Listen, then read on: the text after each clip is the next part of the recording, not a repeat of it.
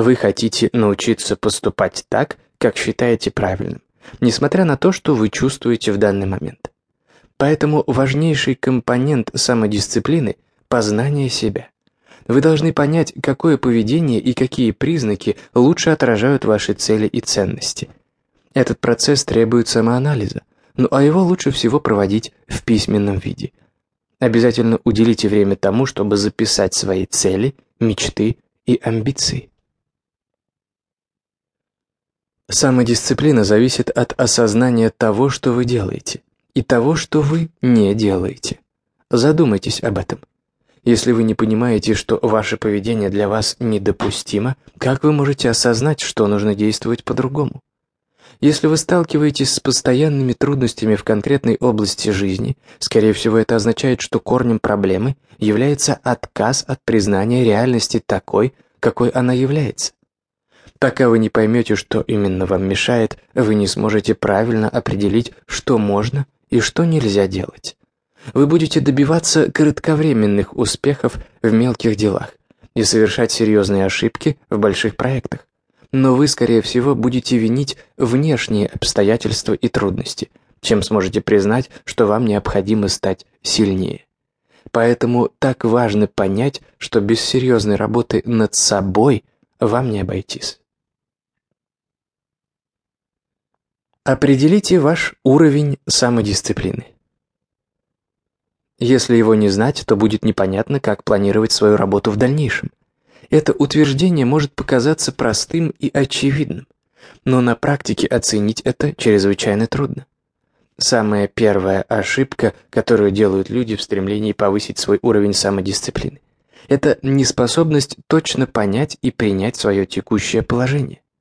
Тренировка силы воли похожа на тренировку мышц.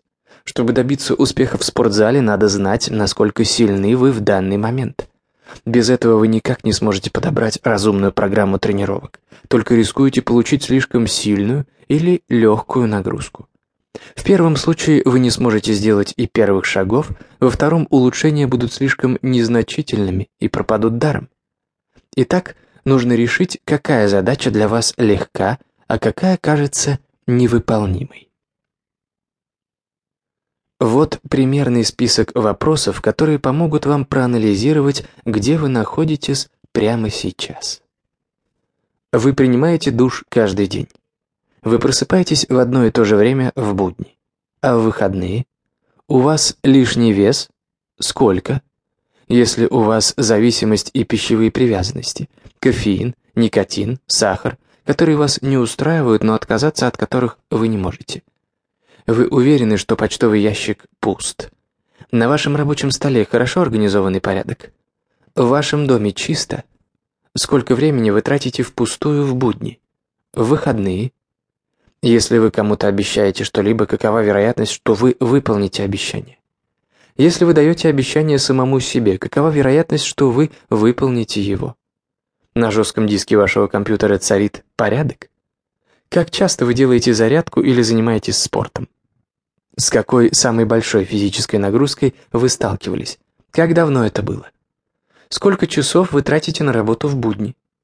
Есть ли дела, которые вы не можете сделать в течение уже 3 месяцев? Записываете ли вы свои цели и способы их достичь? Сколько времени в день вы смотрите телевизор или проводите в соцсетях? Могли бы вы отказаться от телевизора на месяц? А от развлечений в интернете? Как вы выглядите сейчас? Аккуратная ли у вас стрижка? Выглажена ли одежда? Вы придерживаетесь принципов здорового питания или сидите на диете?